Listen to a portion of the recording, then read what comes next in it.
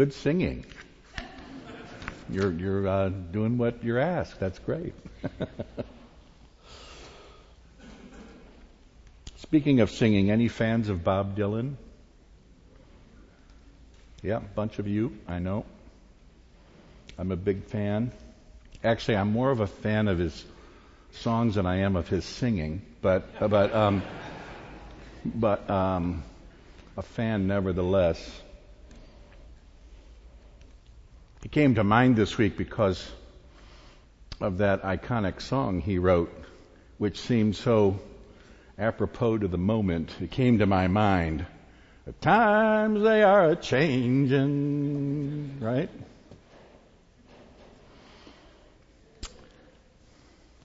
He wrote that in 1963, and it became the title song of his third album in 1964.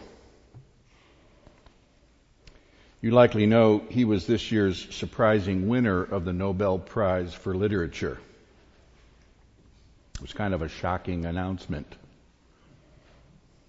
In its citation, the Swedish Academy credited Mr. Dylan with having created new poetic expressions within the great American song tradition. And as I was reading about this, I came across this notation by poet Philip Larkin, who observed that Mr. Dylan's words were delivered in a, quote, cawing, derisive voice that seemed to carry the weight of myth and prophecy. And of course, over the decades of his writing, there were many people who thought Dylan functioned as a prophetic chronicler of the last decades of the 20th century. And also, this language seemed to defy time. Consider these lines from Blind Willie McTell. Well, God is in his heaven, and we all want what's his, but power and greed and corruptible seed seem to be all there is. That has a near biblical cadence, which was typical of Dylan's writing. And listen to these verses, the times they are a-changin'. Come gather around, people, wherever you roam, and admit that the waters around you have grown, and accept it that soon you'll be drenched to the bone. And if your breath to you is worth saving, then you better start swimming or you'll sink like a stone, for the times they are a-changin'. Come, senators, congressmen, please heed the call. Don't stand in the doorway, don't block up the hall, for he that gets hurt will be he who has stalled. There's a battle outside ragin'. It'll soon shake your windows and rattle your walls, for the times they are a-ragin'. They are a-changin'. The line it is drawn, the curse it is cast. The slowest now will later be fast, as the present now will later be past. The order is rapidly fading, and the first one now will later be last. Because at times they are a-changin'. He often correlated biblical imagery. You know that is very reminiscent of Jesus' own words. The first shall be last, and the last shall be first.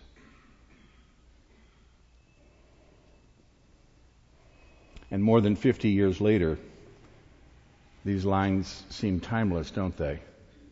And actually nearly prescient to current conditions. So, I think of him as a prophetic voice in his own right.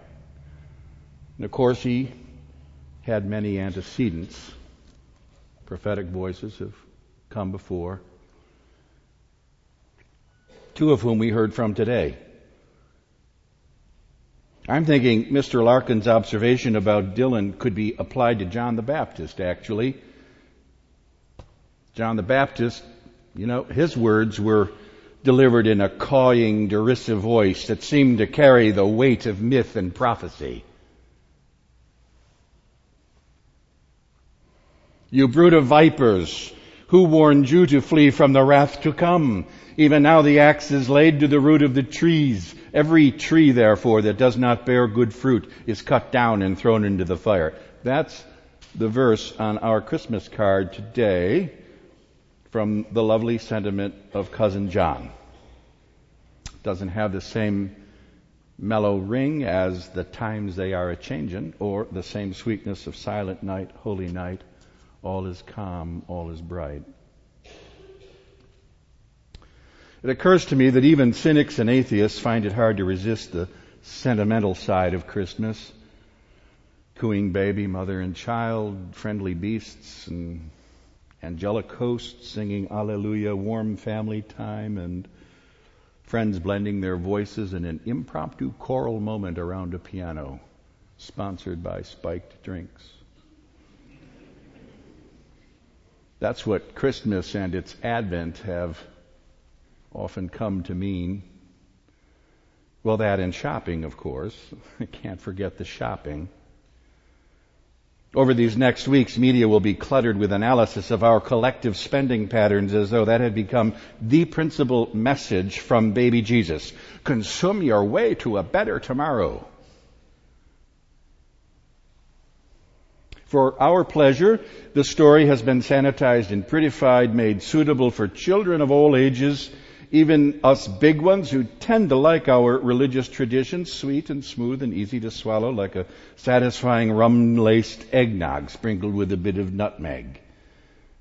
The days between Thanksgiving and New Year's have become a feel-good marketing moment of stupendous proportions for our culture, transmogrified into a major driver of our economy. We should all give good gifts because that will keep the nation solvent for another 6 months or so. I was thinking about it this week. There's no Christmas pageant that I have ever seen that begins with a little guy dressed up like the wild desert prophet shouting out to the audience, "You brood of vipers!"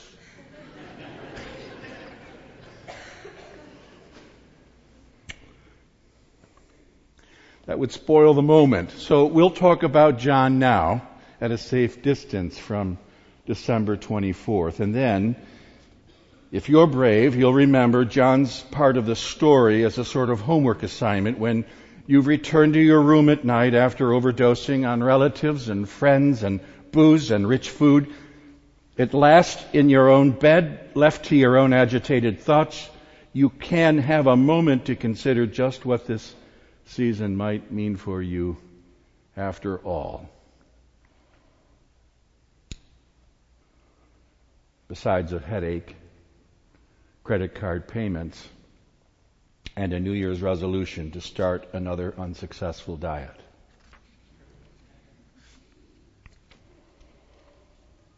I like to point out on this Sunday every year, because we read about John every year at this time, the second Sunday of Advent, I like to point out that he is standing above my head in our mosaics. He has been cleaned up, I will point out. It would not do to have a disheveled, wild-eyed nomad popping a locust in his mouth, emblazoned in sparkling mosaics and 34 different kinds of marble. But you can tell it's John because his left hand and index finger are held up, pointing to the figure in the dome mosaic. In Christian art, John is often depicted pointing to Jesus because that was his prophetic vocation as described in Scripture. He's the one that announces or points to the Messiah. And I say to you, he's an important link for us to the real world. To the real world. Not the make-believe world, the real world. And here's the interesting thing. It seems that John held real spiritual power. Otherwise, why would anyone go out into the desert to listen to his challenging message? You know, decades of New Yorker cartoons have completely made a joke of John the Baptist. The so-called character holding a sign, say on Park Avenue, that says repent. But John was not a cartoon in his day. He held real spiritual power. All sorts of people went out to listen to him. He was sort of a prophetic rock star, actually. And I'm thinking that if he were around today, he might be able to make a lot of money. What with his cawing, derisive voice that carried the weight of myth and prophecy. As it is, it's hard enough for all of us to manage to make our way to a well-appointed, artfully constructed sanctuary in the company of, mostly respectable people for about an hour, listening to well-organized, civilized speech and lovely music in the center of a spectacular metropolis. Given Roman oppression, John was likely anticipating that the hoped-for Messiah would come with something of a political agenda for his people, but this was always linked in the prophetic tradition with the ethical character of the people. These were not separate ideas. Could they possibly reform in time for the new thing God intended for them? I'm guessing this is what drove John's popularity, this insistence that God had something big in mind, and that meant the lazy status quo was no longer acceptable. His words seemed harsh, but they were all about hope. The times they are a-changin', he sang 2,000 years before Dylan came on the scene. Something big was afoot, something seismic, disruptive, as we like to say. Those who were unprepared would be swept away. That's the message the people came out to the desert to hear. And we're told all sorts of people went out. Now, according to Luke adds a little bit more to the story of John's words at this point. Luke says, even the corrupt tax collectors went out to listen to John. And after hearing his truth-telling, they asked, well, given all of this, John, given that the times they are a-changin', what should we do? And he said to them simply, stop cheating. Stop it. That's what he said to them. And then the soldiers said, well, John, what are we supposed to do? And he said to the soldiers, well, stop extorting and intimidating. Stop it. And then to other people, they said, well, John, what should we do? And he said, well, if you got 2 coats, give one of them to someone who doesn't have one. And if you have plenty to eat, share it.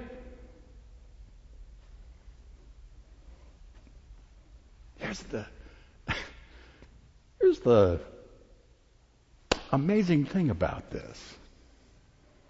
God's big thing has completely homely ramifications for the people. They were supposed to clean up their act, get their lives in order, stop abusing one another, and put on the heart of compassion. And if they do this, John says, you're going to be welcoming God's inbreaking kingdom, because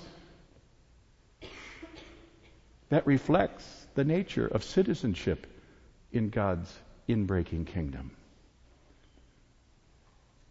He might have said, love God with everything you've got, and love your neighbors, and love yourselves while you're at it. And he might have added, God's way in the world is not for the faint-hearted, but it is the way of hope and faith and love. It is a demanding path where the chaff of your life will burn away to reveal the beautiful God nature within. This is not a sentimental process, and you cannot buy it in a store. It comes by way of intention and decision, work and prayer, patience and support of sisters and brothers traveling the same path. And most importantly, it comes through God's providential grace that always, always, always holds, always sustains, no matter what. These changing times require the work of love. He might have said that.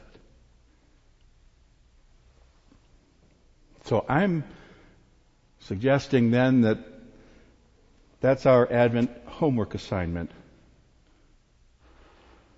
You almost can't get more explicit than John is, and that's why I love it so much.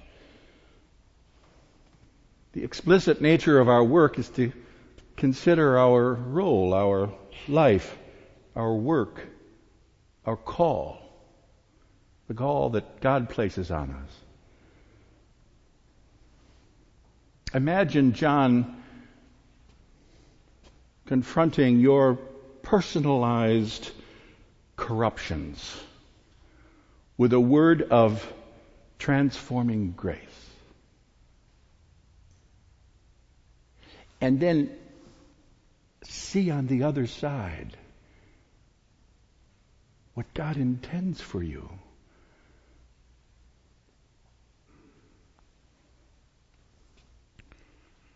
I tell you, this is really powerful stuff that you won't get anywhere else. You won't hear about this anywhere else.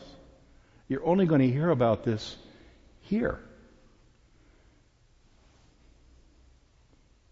Bloomingdale's does not stock this. And you will not find it in a bottle.